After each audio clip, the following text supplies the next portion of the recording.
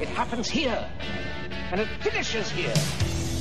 2 men enter, 1 man leaves. Nearly a 2-word review just said, shit sandwich. I will roll the record up and everyone can smell it. That right there is a logical fallacy.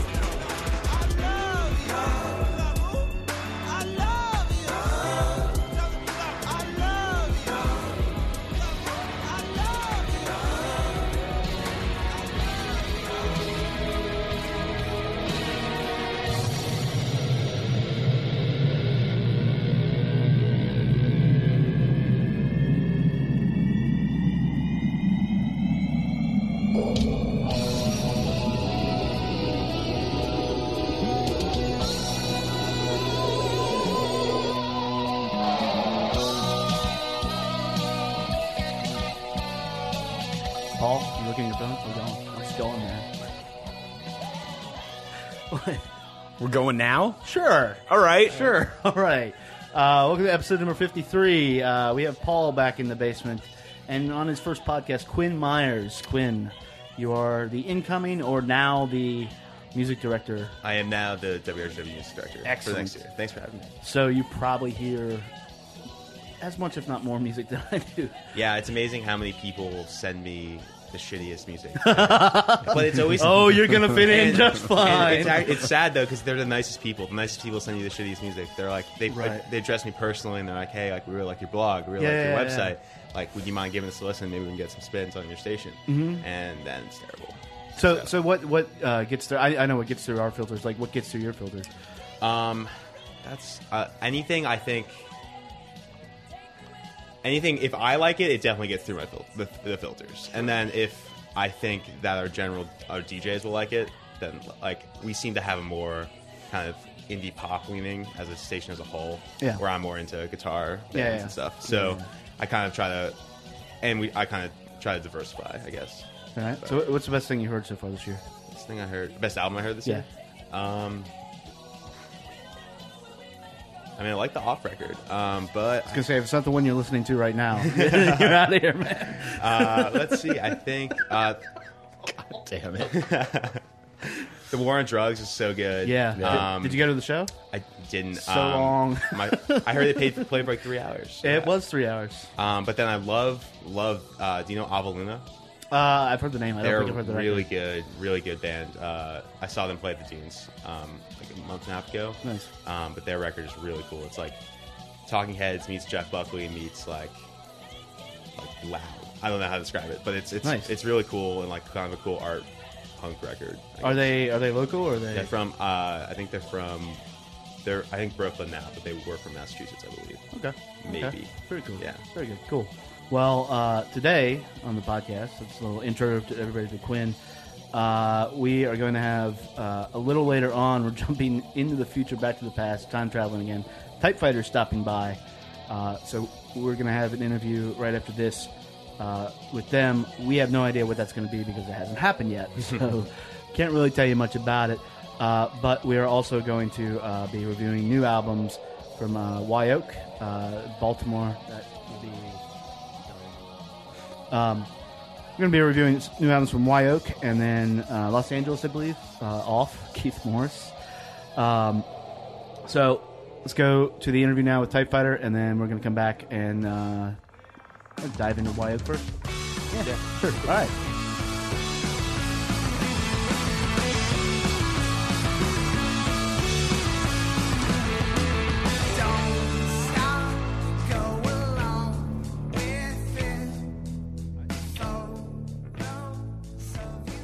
So, I mean, you want to start with the list of band names on your phone? You might hand him the mic here so he can... Are we on? Yeah, no, it's rolling. We're just going. All right. Well, we can start with I'll just read 5 off. Okay. And then we can just like take 5 band name breaks if you want. So let's see. The newest one is what Scoops just told me, which is Sideways Rejection. Nice. What is it? That sounds like a ska band. Side Rejection.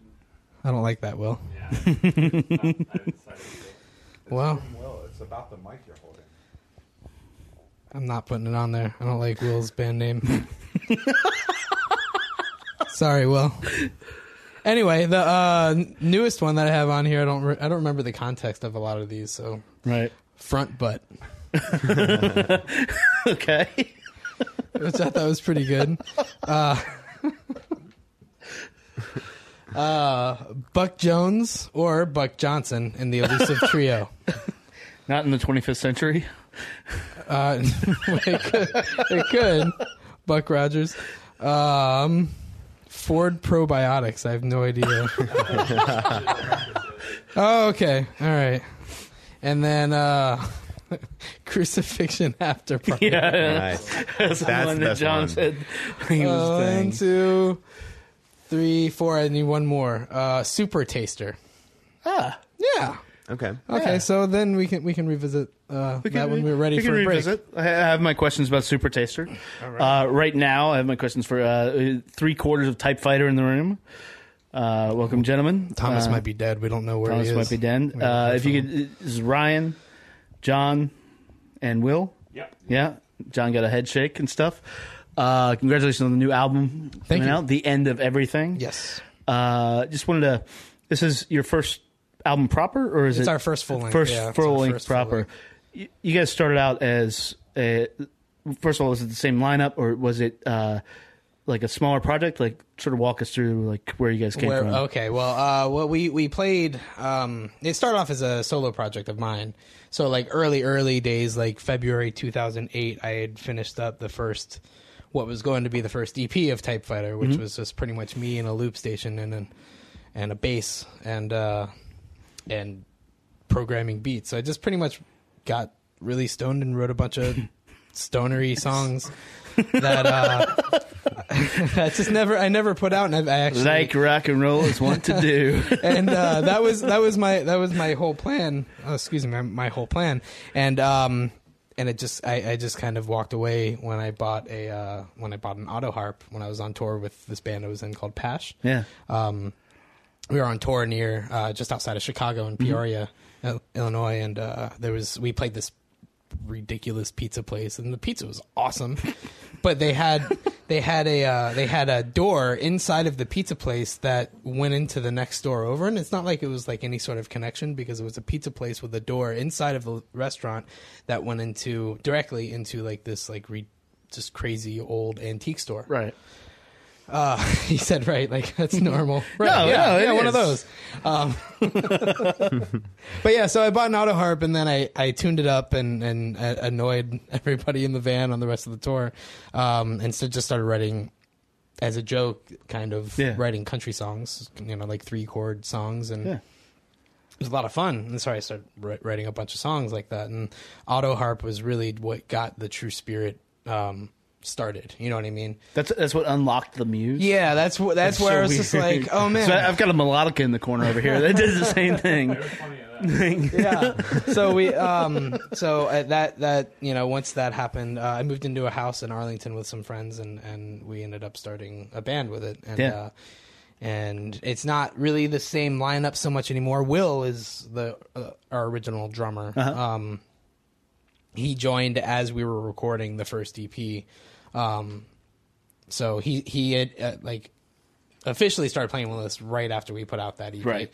And then so Will and I are the only like original because before that we never had an official drummer. Right. We didn't have a drummer we didn't have a drummer in the band when we recorded the EP. We just kind of like did it and got a drummer to come in and play parts, and we just like cut up whatever he did and just like I don't know. It was silly, but Will joined after that, and then after that it was we were a 5-piece for a while, and then my lineup changed a little bit, and then eventually we just kind of started writing louder, kind of countryer songs, but but still with a lot more of a rock thing, and that's when Fall Winter Fall happened, when Thomas had joined just before we were getting ready to record that, so we just kind of like rushed through these songs and recorded them. And actually, it's a cool record. Where I look back on it, and it was rushed, and there wasn't really any cohesive flow to it, but it was a collection of songs that we were all pretty stoked on. And And we did that record ourselves. Will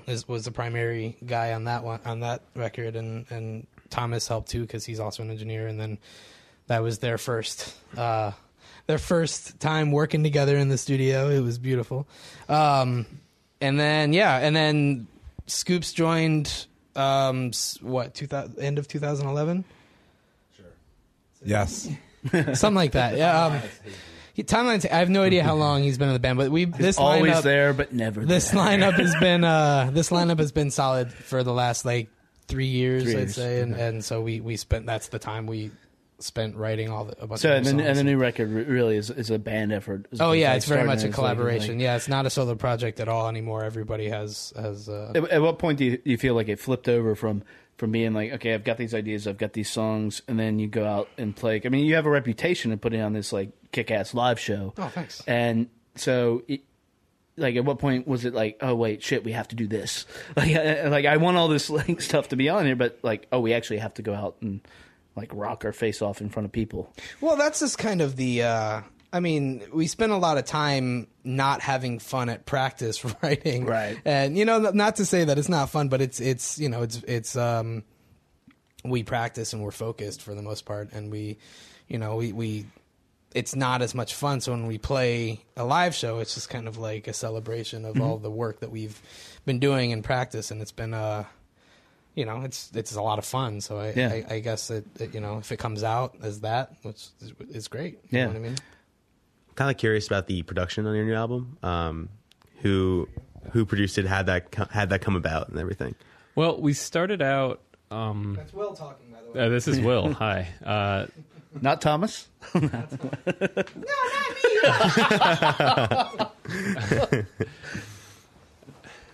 Guys, I'm trying to talk. Anyways, so John Thayer is an old friend. Ryan used to live with him. He's from the band Exit Clove. He's in Drunken Sufis. He actually tours with Guster. But he's an awesome engineer who lived here. He went to GW, actually. Right? Yes. Yeah. So he moved up to New York a few years ago, and he's an engineer and producer up there. So the idea was to go record the record, bring all of ours. Thomas runs a commercial studio out of Arlington, and so he has a ton of gear. I have some gear, so it was drag all the gear up to this cabin in Vermont, and we're going to spend a week there. We're going to record a record, and if there are one or two things left undone, we'll take care of it when we get home. And so we just shot through, about 14, 15 songs in a few days, drums and bass. We got the bed tracks, and we started doing guitar and vocals, and it's like, oh, we should take our time. So John did those sessions, and so we did a week with John Thayer, and he really set the tone. So that was, as far as overall vision for the record, that was John Thayer, like with kind of the grittier sound and don't make it pretty. Don't ever let it sound careful was kind of the overall vision for it. I think I don't know if you guys agree, but so then we brought it back and then spent really the next year kind of finishing it. And we actually wound up adding one more song at Thomas and Ryan's behest. Which song? It was Much. It was the first single, which is kind of funny. We wrote that and it's like, well, let's put it on. And I said, absolutely not. This record is just about done. And so we did it anyways because I never win anything. So anyways, yeah. You just complain all the time. Yeah. Anyways, we brought it back. We worked on it for about a year out of Thomas's studio. And that Thomas and I were doing the engineering. And then, Thomas did a little more tracking. And then Thomas and I mixed it together. And that got us to where we are now with a completed record. Cool. Yeah. But as far as production-wise, it was just...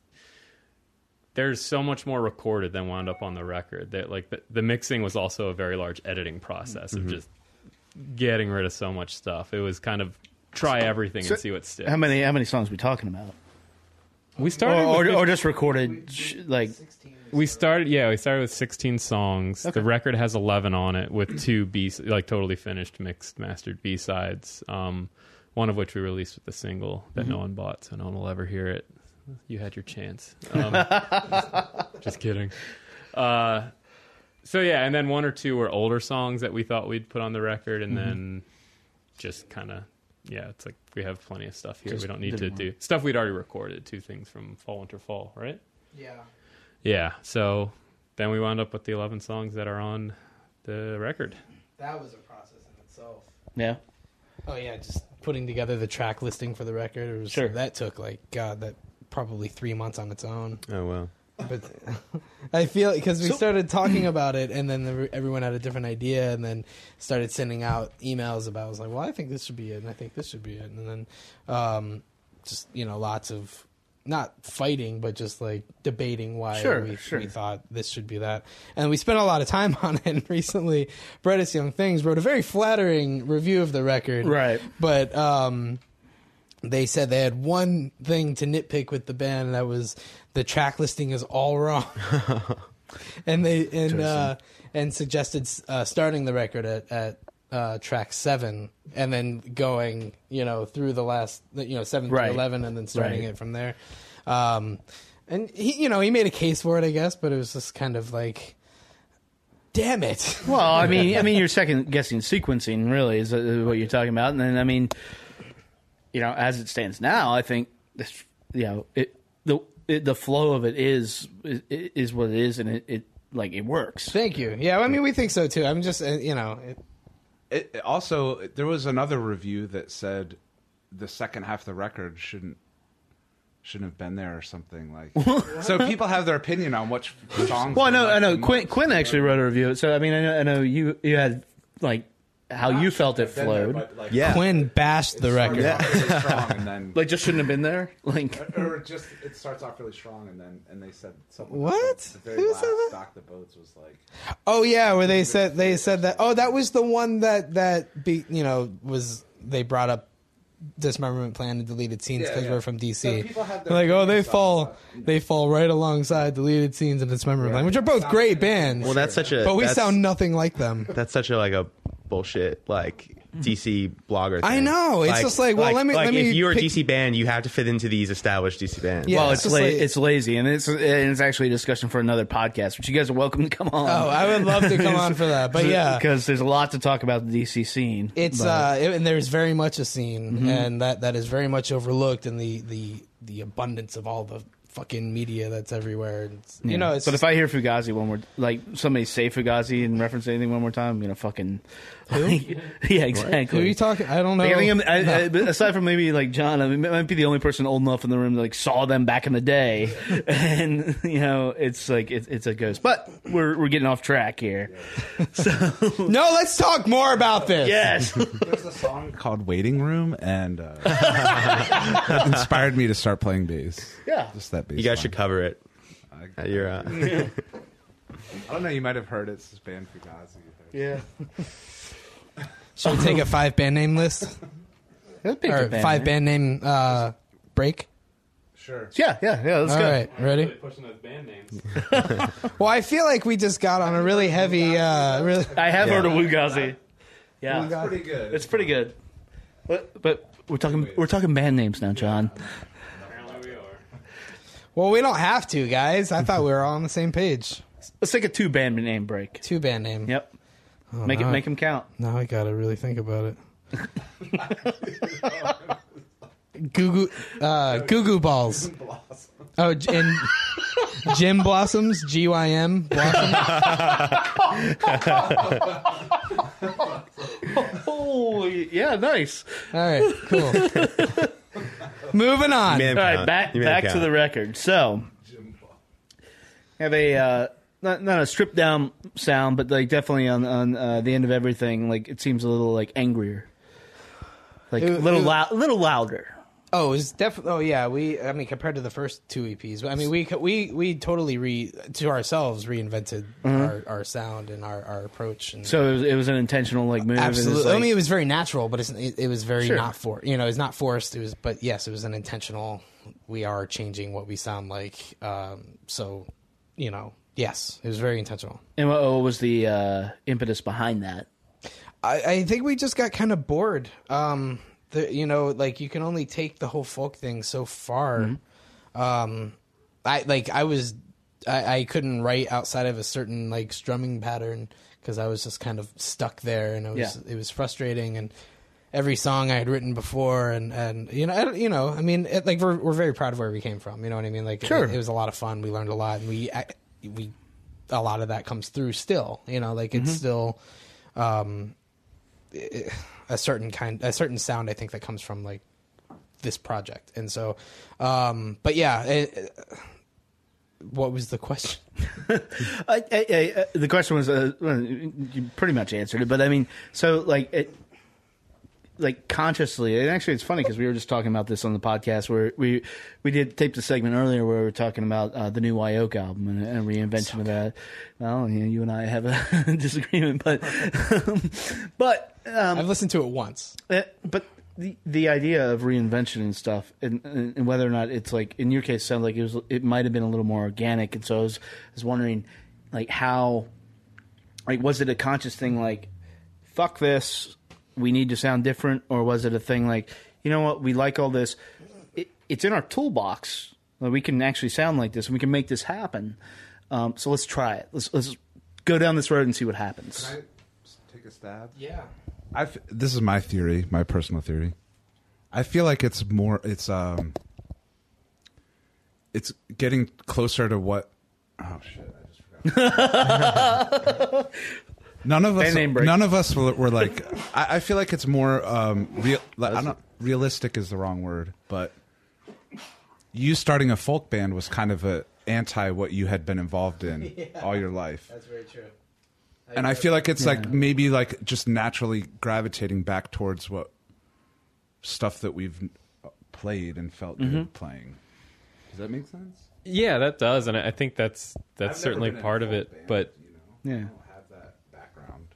Yeah, we've gotten asked that question, and it never was a conscious decision. It just that's how it evolved. We kind of the lineup change was part of it. Ryan bought an electric guitar. Yeah, and that's how the songs started coming out. Well, first it was a hollow body, and it was the best guitar he'd ever seen in his life, and he's never going to get rid of that. Which guitar? It was this. Oh, he sold it a long time ago. Fuck. The best guitar ever, and he would never sell. It's a cool guitar. It was a Gordon Fifth Avenue Kingpin. Okay. Yeah, and 6 months later, it went up to Atomic, and and he came back with The a. feedback was awful. Because you needed pants. Yeah, he needed to buy some new pants, and I've got a pants story for you. But I get it. anyway, it was more of a natural evolution, which I think you can kind of hear on the second record. That's right. That was down to drums, bass, and 2 electric guitars, and a lot of acoustic is in there as well. But it wasn't like the first one where it was just mostly acoustic instruments. Yeah. And yeah, it was lineup changes. That was when this member and this member were gone, and it was just me and Ryan doing stuff, and he was playing electric guitar. That's how the song started coming out. And then when Thomas was there, playing lead on when Shredmaster showed up. When Thomas Blaze showed up, it just changed. We never made a decision. It just sort of happened. It just sort of happened. I mean, is the end of all this like sort of evolution like a metal band? Like Metal Type Fighter? We're gonna go so far beyond metal. It's gonna be. We're gonna be Melted Metal. Oh, okay. It's really gonna. That's a good band name. Oh, It is, add to the list. Tying it back. Yeah. What? See, when you encourage him, he thinks everything's a really good band name. So you wind up with things like Melted Metal. Hey man, it's just going on the list. There's no way I'm ever gonna have a band with all of these names. I would say with that band name, you missed the M3 was last night at Merriweather, so you could like alongside Kicks and Extreme, Melted Metal could have. Are you telling me happened. Extreme was in town last night? They were? I am one telling told you. me. Did they play their smash hit More Than Words? I'm sure they did. I'm sure they played. Now the question is like, how much did they cover off of their triple concept album, 3 Sides to Every Story? I don't know, but I want to know how much they played off of their classic Pornograffiti. Pornograffiti, yeah. If you don't like what you see here, get the funk out. that was the follow-up to Pornograffiti. Let's just talk about Extreme for the rest of the show. A triple album. I mean, if you want to, yeah. I mean, we can parse extreme at this point. I just want to be in the room. I want to go back in time. And then be you in the tour with room One Direction. when when someone sat down and was like, all right, guys, we need a band name. And someone's like, how about this? I'm like, no, that's lame. How about this? No, that's stupid. How about extreme? Everyone's like, whoa. I think when they formed it was before that really got like embedded in the lexicon where everything was extreme. So it made sense for them then. But now... Wait, so they invented the word extreme? Is that what possibly. Okay. Now I know. I mean, They definitely defined it. Yeah.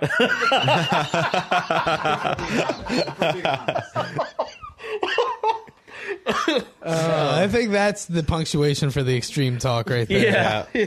That's the exclamation point. Way to go. So since the album came out, you guys have a show coming up at the Rock and Roll Hotel. Yes. It is next Saturday. Yep, May 3rd. This will be out on Tuesday or Wednesday, so it's going to be May 3rd. Who you playing with at the show again? Oh, we're playing with Teen Mom is opening, and then our friend Sunset Guns from Brooklyn are playing, and then Shark Week. Awesome. Local bands. And Yeah, Very it's nice. a good lineup. Very It's nice. a good lineup. You excited for that or excited to have it over? Both. It's going to be a fun show. I mean, playing the Rock and Roll Hotel, we don't do it very often because it's a big room, and we don't. This is our record release, so it's just like a big celebration. I also live right there. I live right behind the Rock and Roll Hotel, yeah, so it's nice. so it's very convenient for me, not for everybody else, but for me. That's all. They They don't know where. There's so many houses there. It's all good.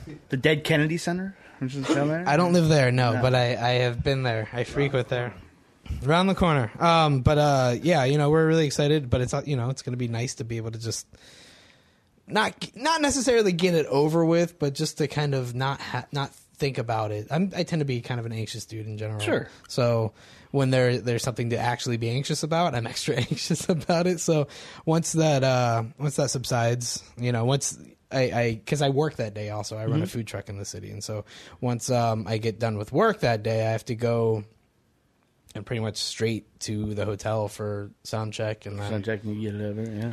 But since I live close by, after sound check, I'm just going to be chilling. Yeah. That's cool. Awesome. Yeah. So have a couple drinks and hang out and just kind of leisurely go and visit my dog at home and then go back to the show and visit my dog again. The rock and roll lifestyle, man. Are you guys any plans to tour? Yeah, we're gonna tour. We all have jobs and everything. Yeah. So our goal is to tour as much as we can afford, which is generally like 3 to 4 days a month. So we're going to be doing weekends every month and hitting just regional spots that we can get to within like 6 hours and just trying to do it smart, stay relevant and present on the internet, which is kind of the most important thing, I guess, now in music. In a lot of ways, it's just like making sure people know you still exist. Yeah, I would say like getting like awareness. A little bit. I mean, it's hard. There's a lot of noise. There's a lot of noise. I think at the end of the day, it comes down to if you have, not to get too into like businessy about it. Like if you have a good product, people are going to gravitate towards it. Well, that's the idea, but it also has to be marketed the right way. Well, it does have to be marketed the right way.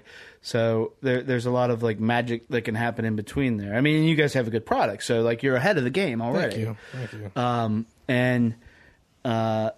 So it could be, because I was wondering like if you knew areas like where you guys like to play that people were like, fuck yeah, Type Fighter, or there are places you just got people just have no clue who you are. Well, I mean, we've been touring. I remember our first tour as Type Fighter was like 40 days. It was for our first EP. That's hard. Oh yeah. Oh, I learned a lot. Yeah. Like, don't do a 40-day tour on your own. That was a big thing that I learned. Yeah. And I didn't get the concept of any sort of like PR or anything, so it's just like, oh, the record's out, let's go fucking put it out there. Yeah. And and then we break down in the middle of Gallup, New Mexico, which, oh my god, that is not a good place to break good down. math. In the middle of the desert. I mean, it's beautiful. It's beautiful land Right, out there, right. whatever. But it was just, Will is shaking his head. This is like, no. it was a lot of fun, but it was also a nightmare. You know what I Yeah. mean? Like, it's just kind of, you got to do it the right way. Yeah. You know, and if there's anything that I've learned as a musician, especially in the last 10 years that I've been touring, it's just do it the right way. Yeah. And don't, take risks, but not ones that will make you not able to pay your fucking bills, Yeah. Like, I have to pay rent, I have to pay everything, and I'm married now, so it's just kind of... it's just a matter of doing it smart. Like, we want to do it. Yeah. We want to do it the right way. We would love to meet a booking agent who's just like, you know what? Don't worry about that. I got it. Yeah. But until then, it's on us. And we've been there are certain areas like down south with Charlottesville. Thomas went to Sure. school down there, and we know a lot of bands down there, and people seem to like us there. And in Yeah. Raleigh and Charleston, South Carolina, Yeah. and obviously here in DC. But yeah, there are certain spots where we do better than other places, but that's also because we've been there and we've done a little bit of like regional touring and stuff while we've been getting the record ready, just to kind of like exist elsewhere. Yeah. And DC, we do okay in DC, and Yeah, absolutely. so it's there are definitely spots that we need to keep hitting, but now we have a record to do it with, and something to just kind of be like, you know what, this is why we're touring. Because it's hard when you don't have anything but your old records, but all you're playing is new stuff. It's just, you're not selling anything that you have. Yeah. So that's the whole point. It's just like going back to like it being a product. The whole point, like you could be. I mean, if you're trying to make a living at all, obviously this is where this comes into play. But if you have a product, you gotta sell it. Yeah. And so if you play a show and all you're playing is new stuff, but all you have for sale is your old stuff, you're not going to sell the old stuff because nobody knows the fuck that is. Right. And you're not going to sell anything new because you don't have anything new. So once we released the first single, that gave us a reason to just be like, all right, we have this now. Just go with it and get out there and promote it. And now that we have the full length, it's just a matter of booking as much time out as we can. And, if we find a means to do it and still be able to afford our lives, then fuck yeah, But if not, then, it's a lot of fun and we really enjoy it. And, we're not going to stop. Yeah, and that's good to hear because a lot of people are jaded by the process. That like they're like fuck, Oh, it can be very discouraging. I just want to make a living. I mean, Justin, actually, we were talking about this earlier, and Justin Jones. It's like you. Not everybody's 20. No, and that's kind of the problem. Because everybody wants a 20-year-old, right? And you want different things, and as enticing as rock and roll can be, like family's also cool. Families are great. Yeah, and all that stuff is cool, but like different kind of cool. Different kind of cool, and like so you get finding a balance of how to do that and stuff is like. Luckily, there are no babies yet on this end, so that until that my I don't know. You said it was date night tonight. So. Well, just because we're getting pants. See, because that's why I said pants are a date night fail. We're getting the food. Hey, okay. Let us have our date night. All right, all right. No, All right. I'm just joking. It's it's kind of an errand date. I'm not gonna lie, but that you do that. We just have a night off together. Actually, we just found out we're gonna have Saturdays off together, which is the first time we've had a day off at the same time regularly, in probably like 2 years. Nice. 3 years. So it's really awesome. So that's gonna rule. So date night's gonna be way better. We can do way cooler things, like go to the Bluegrass Festival. But we if you missed can get it. in. Which I didn't get in. Yeah, apparently it was VIPs only. Yeah, 10,000 of them. 10,000 VIPs. Well, cool, man. I mean, so the show is May 3rd. May 3rd at the Rock and Roll Hotel. It's going to be a lot of fun. Come early, right? Yeah. So, Yeah. Come on out. We'll be We down have- there. It's going to be a good, fucking great lineup, actually. Yeah. It's a great lineup. I'm really excited to see every single band on the bill, and I'm just excited to party, have a great time, and fucking play our hometown for our record release, and we play Baltimore the day after, actually, with my boss's band, which is going to be really cool because their band is awesome. Yeah. Glenmont Popes from Okay. Baltimore. Yeah, they're really good. But yeah, so May 3rd, Rock and Roll Hotel. Be there or suck. Or suck, yeah. I'll validate that. Be there or be suck. Be there or be suck. Yeah. So, well, cool. Thank you guys for coming down. Thank you for having us. And then hopefully this won't be the last time. Just No. love having you guys anytime. over here. I So, live close by, so let's nice. do this. Cool. All right. Cool. Thanks Out. a lot.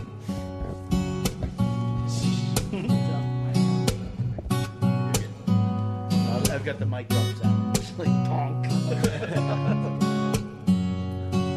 Saying I love you is not the words I want to hear from you. It's not that I want. All right, so that was our interview with Type Fighter. I hope it's good. I don't know how we can do this. Yeah, it's probably good. It is good. And so, yeah, so I guess those guys have a new album out now called The End of Everything. Quinn, you actually reviewed it. I did. And then the CD release party is at, what, Rock and Roll Hotel? Yeah, next weekend. This Saturday. Who else is playing with them? Shark Week, Teen Mom, and one other band. Sunset, something. All right. All local bands. All right, awesome. So get your tickets now for that, and we'll probably see you out there. Now we're going to sort of tackle a new album from one of my favorite artists, actually, Baltimore's Wye Oak.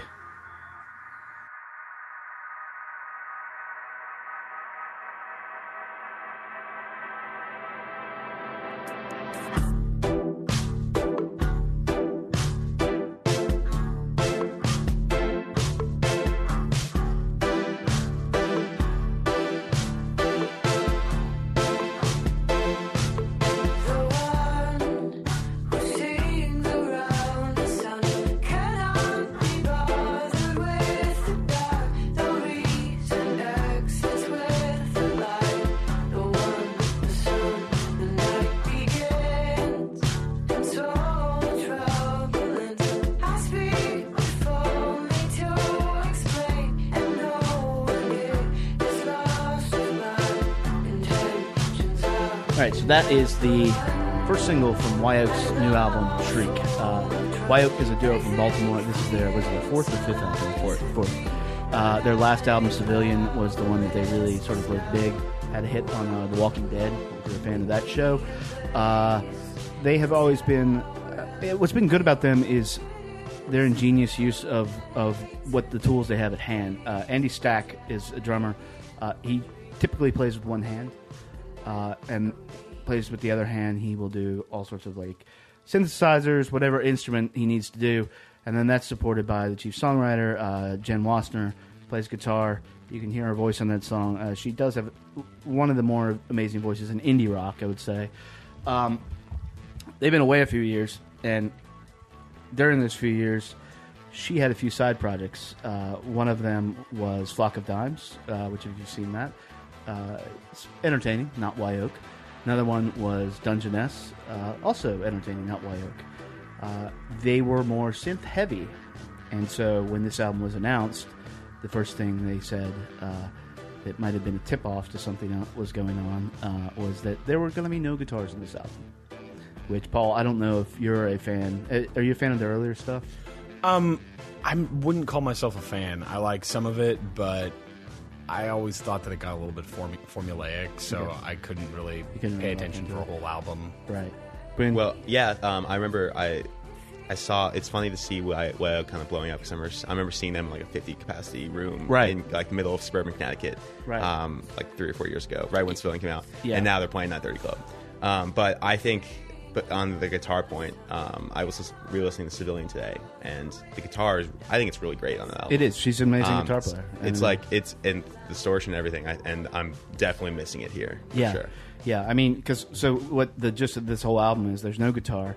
It's a synth thing. If you heard those other projects, it's almost, I think, there's a little shift in the zeitgeist lately, definitely more last year than this year, where people are going more towards synth pop and more airy stuff, and that has never been Wye Oak per se. I'm trying to figure out, because the first time I first listened through this record, I was like, oh hell no, like just flat out. I was like, there's a difference between taking a risk and like changing your sound, and actually, well, really just taking risks, and complete reinvention is just a thing. I don't think many people should really try. I think like Radiohead has pulled it off from OK Computer to Kid A, although maybe that's not complete reinvention. U2 also, like the jump from like Joshua Tree to Octoon Baby. I'm trying to figure out now if that's what this was. If this is an attempt at reinvention, or if I'm being cynical, if it is a cash in on the Wyoke brand. And I think it's a mixture of both. You think it's a mixture of both? And I think whether it might not even be a subconscious, or it might be not even a conscious cash in. I think that they just kind of like lent. I don't know. But will it make them more money? Will it make them more popular? Maybe. I mean, synth pop is huge right now. Yeah, like, it is. So we'll see. Go ahead. No, but to that point, and really, I mean, we're sort of talking about two different things about this album. Like, if this wasn't a Wyoke record, and it's on that playing field of all these synth pop albums coming out, I mean, judged on that alone, it doesn't quite get there. It's pleasing. I was listening to it again today outside, and it's enjoyable. You can put it on the background, but there's nothing that grabs you. And like Paul, you said nothing grabbed it before. Yeah, well, I didn't say nothing grabbed me before. I mean, there are tracks of theirs that I liked, but I wasn't a huge. Let's just say, when the announcement came out, Wyoke's got a new album. Right. It was more of like an eyebrow raise than I better go out and get that. Like, I'm not that invested in them, and I knew that Jen Wasner had been out doing side projects and trying different things. I was actually somewhat surprised that we even saw a new Wyoke album. It looked like the kind of move that you make when you're just kind of like, I'm done with my old project and I'm going on to a new thing.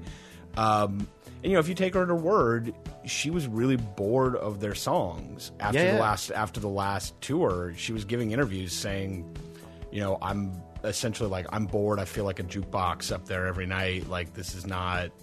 Right. And then she goes out and does Flock of Dimes, does Dungeon S, and they come back here. She knew there was going to be a shift. Frankly, I like this album. I think it drops off a bit in the second half. It feels like they had about 2/3 of an album worth of material and padded it out to a full album. But I think that the front half of the album, plus one or two tracks on the back, are really good, and especially the first 3 or 4 songs just roll through really well. And I think that they have the skill set to work with this new sound. I just think that it's always tough when you've got an embedded fan base that has an expectation attached to a name. The name Jen Wasner shouldn't necessarily bring up the Wyoke sound only at this point, because of the other stuff she's done, but the name Wyoke brings up an expectation of a particular type of song. Well, I think that actually, to kind of disagree with you on that point, I think on the previous point that you made about even as a synth pop record, does this even work? And I think it does. I think it does. I think it could stand alone. I just think that there are these, as you said, the entrenched Wyoke hardcore fans who love Jen Wasner. I don't know. That's why. Yeah. Yeah. I mean, I guess to clarify my point a little bit, it's like I do think it works. But I don't think, like, if you take I don't know if you heard the Sylvan Esso record yet. Like, people are doing like very similar stuff, and I don't think it rises above. Okay. Where my experience with Wyoke is a little different than Paul's, but I think the stuff, their previous material, does rise above. When we first saw them, they were opening for Blitz and Trapper at Autobar in Baltimore, and blew them off the stage.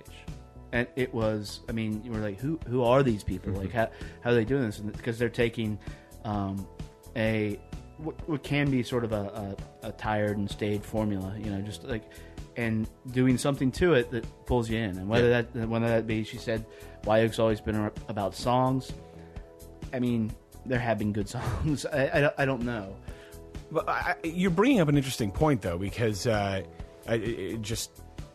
connection between them and Blitz and Trapper right here. I know it's just a show, but with Blitz and Trapper, when their album came out, we were complaining about them just being like taking kind of the shell of what they had done before, making it commercial, and then not really having anything left to say. Right. And so if as a band you're left with, let's go in this new direction with some new sonic textures that I've been working with on the outside and see what we can do, or put out Civilian Part 2 Right. and have everybody just be bored with it as we are, then what's better? And I'd take the reinvention every time. At least it's interesting. Yeah, okay. Sure. Well, let's hear actually the title track and then come back to that point about reinvention.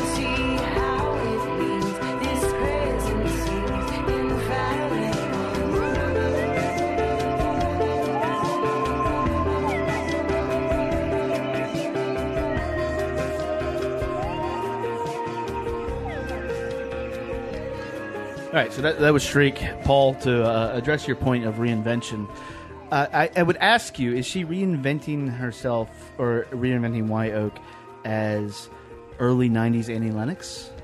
Because that's... No, it's not fair. I mean, look, I don't know if you, like, just drop these terrible comparisons in here for no reason now, but... Gotta poke the bear.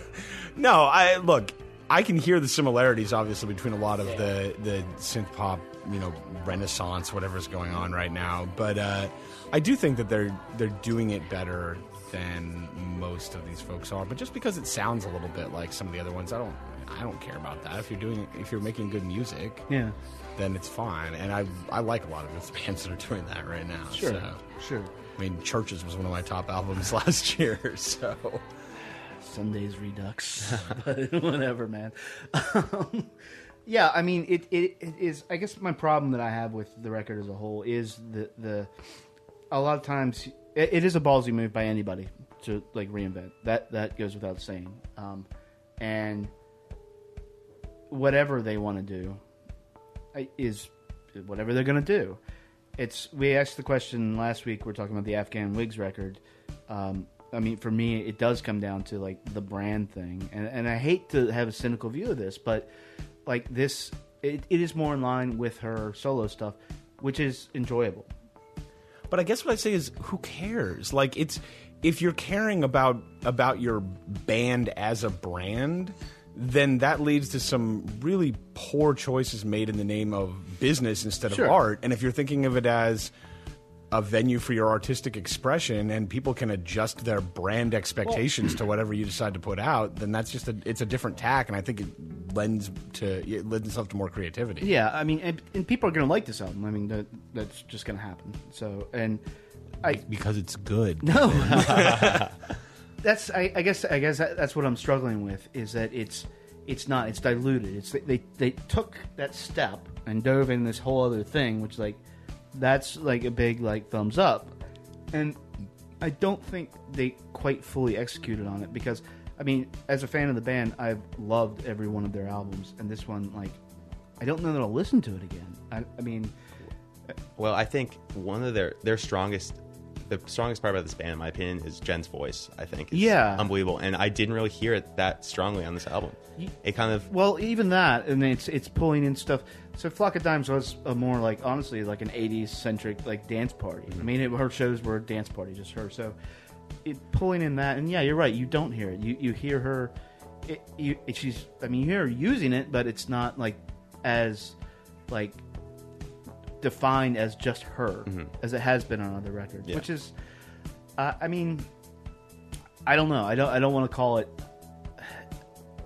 like the end of Wye Oak at all, you know, this is like some mistake, but I sort of feel like it might have been a misstep. Maybe work these things in gradually. But why, if you don't actually want to make that type of music anymore? Well, if you don't want to make that type of music, then start another band. Why?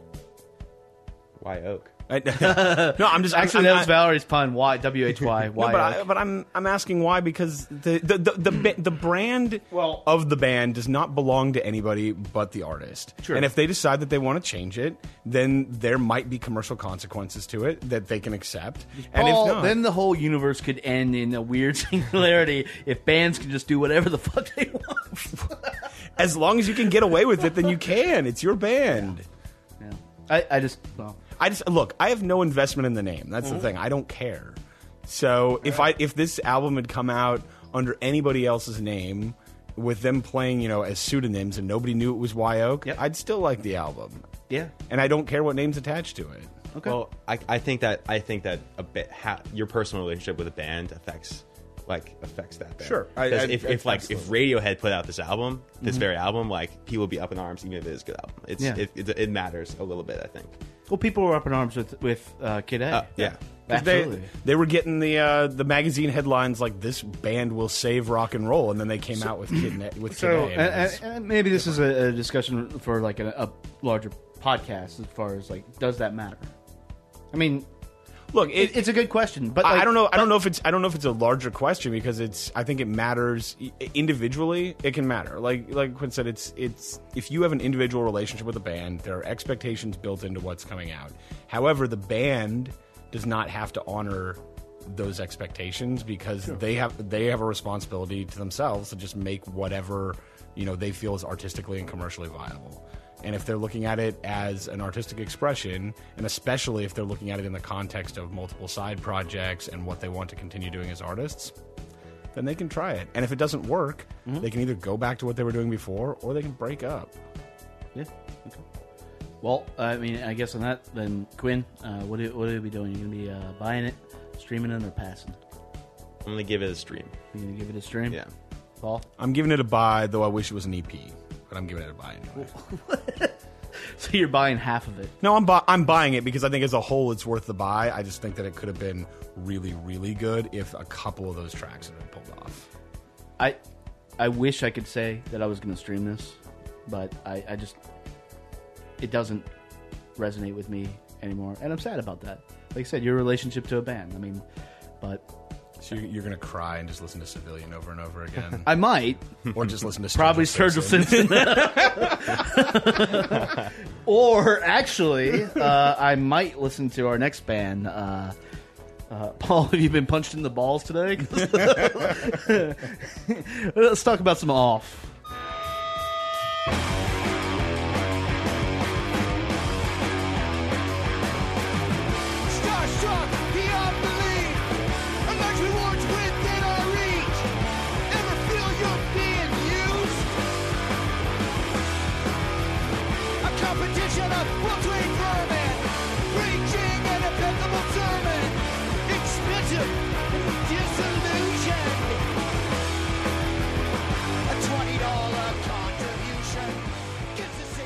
right, so that was off from their second release. That is the song called Hypnotize. Off is a project of Keith Morris of Black Flag and Circle Jerks fame. Their self-titled release, was it 2 years ago now? Or was it 1 year? I think it was 2 years ago. It was 2 years ago. Clocked in at 16 minutes over 4 EPs. And this one's what, 24? By those standards, this is like a double album. a triple concept album. So Wasted Years. They are obviously given the lineage of the band, punk, and the sound of the band punk. There's no denying that. I think what stands out about them is that they're absolutely no bullshit. These are some of the originators of the genre, and when you hear them or see them, there's no question about what you're getting into. This is if you run down the song titles on this, like Void You Out, Legion of Evil, No Easy Escape, Death Trip on the Party Train. I mean, that's a whole lot of fuck yeah. But I don't know, Paul. We're fans, so yeah. And I mean, on the subject of bands meeting expectations, like I don't, you know what you're getting with an off album, and this is more of that. If you like it, I think you can combine all of the music they've put out into the length of one other album that we've talked about before. Yeah. But I don't know if you could listen to all of that in a row because your ears might just bleed. I did. Or your brain, just melts. I'm surprised you're alive, man. Well, what's fascinating about it to me is that this was stuff that was when you are late teens or even your age, Quinn, right? You might be a little angrier. And he's like 50, pushing 50 now, and still has that. So he's almost like writing to the genre, and it's fascinating because like so much of this is about like fuck the police, fuck everybody, and yet. Go ahead. I'm glad it exists though, because it's like if nothing else, I'd rather him be putting out like this same record basically every 2 years and having that exist because it's comforting, I guess, because it's what we're used to. I don't know. Well, you don't have to invest too much in it. No. I mean, if you're fucking angry, you come home, just boom, 24 minutes done. Feeling better about yourself. Yeah, feeling better about yourself. And from his live show, he actually is that angry. Like he's not. This isn't a put on right here. He is really, really angry about a lot of things. He's also a really smart guy. Oh yeah. I mean, a lot of these are about social injustice. Yeah, no, it's not aimless anger.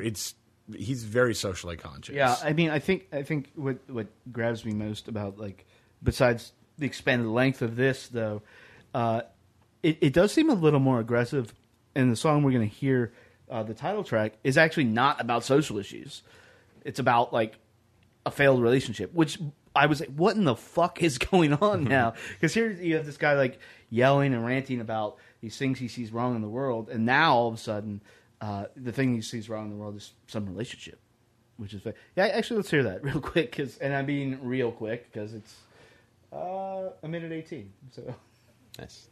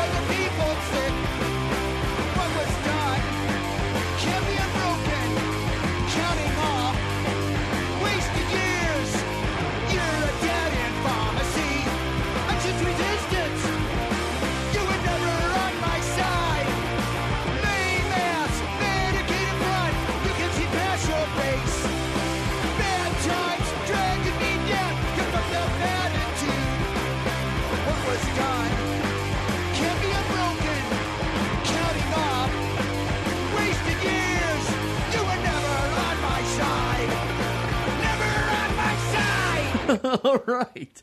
So, I mean, yeah, that's my point. I mean, these very basic I don't want to say like lizard brain reactions of anger, but it is like it is a primal thing that they're doing, and it's pretty utterly fantastic. I mean, it's hard to talk about like creatively. You're talking about an album that is 24 minutes long, and most songs are like what? There's not a song over 2 minutes. They're quite. You think that's more ambitious or less ambitious than like some stuff are doing today, Paul?